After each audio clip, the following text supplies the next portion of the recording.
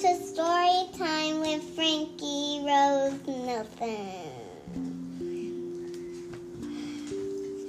Once upon a time, there was a girl named Lily, and she did not have anything to do. So she decided when she grew up, she would be a scientist. Once there was a girl named Mary.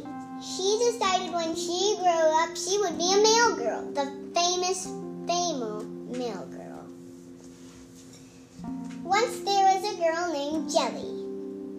She wanted to become a scientist when she grew up. She wanted to rule full space, and she wanted to scientist what everything could be. The end. Thank you for listening to Story Time with Frankie.